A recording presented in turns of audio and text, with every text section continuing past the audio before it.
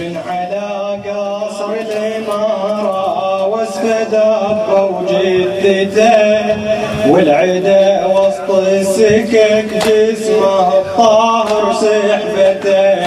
من على قصر الامارة واسفد ابه وجدته والعدا وسط السكك جسمه الطاهر سحبته. والعدا وسط السكك جسمه الطاهر سحبته. وقع وانهجمت ضلوعه وقع وانهجمت ضلوعه ولمن فوق القصر وربطه وبرجله حبل ودماح الغبره تخر. وجسمه ظل وسفيت ناثر من كثر ضرب الحجر. وطاعه تنخيه الطوفان شيل جنازته.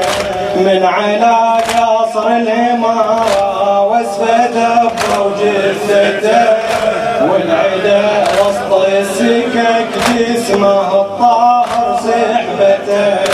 والعدا وسط السكك جسمه الطاهر سحبته. وطاعه تنخيه الطوفان ما فيكم شرف. جثته على الغابره ظلت والدمى منها نزف. توجهت تنخاف واليم علي صوب النجف.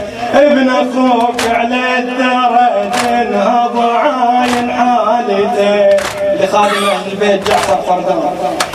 حين سمعت مدح جبها الحال بالغيره فزعت. وعلى جثة مسلم وهانف بجاهد جمعت. أبد ما قبلت حميتهم وغيرتهم أبد. وبالعجل مدحج المسلم بالترايب وارته. من على قصر الاماره واسفد ابه وجثته والعدا وسط السكك جسمه الطاهر سحبته. والعدا وسط السكك جسمه الطاهر سحبته. وبمسيره حسين يمشي لانه بطارش وصل. يقول الله يعظم وجهك يا ابن خير العمل. ابن عمك في ارض طوفان مسحوب بحبل. صفك جفين ابو اليمه ونزلت دمعته. نادى يا طارش بعد خبرني شنو اللي جرى. قال صارت جثته فوق التراب معفره. وبحوار الكوفه دمه بكل ركن سال وجرى. واسفه بسوق الغنم ظلت روميه جثته. من على قصر الاماره واسفد ابه وجثته والعدا وسط السكك جسمه الطاهر سحبته. والعدا وسط السكك جسمه الطاهر سحبته. وظل ابو السجاد ينحب والمدامع هامله.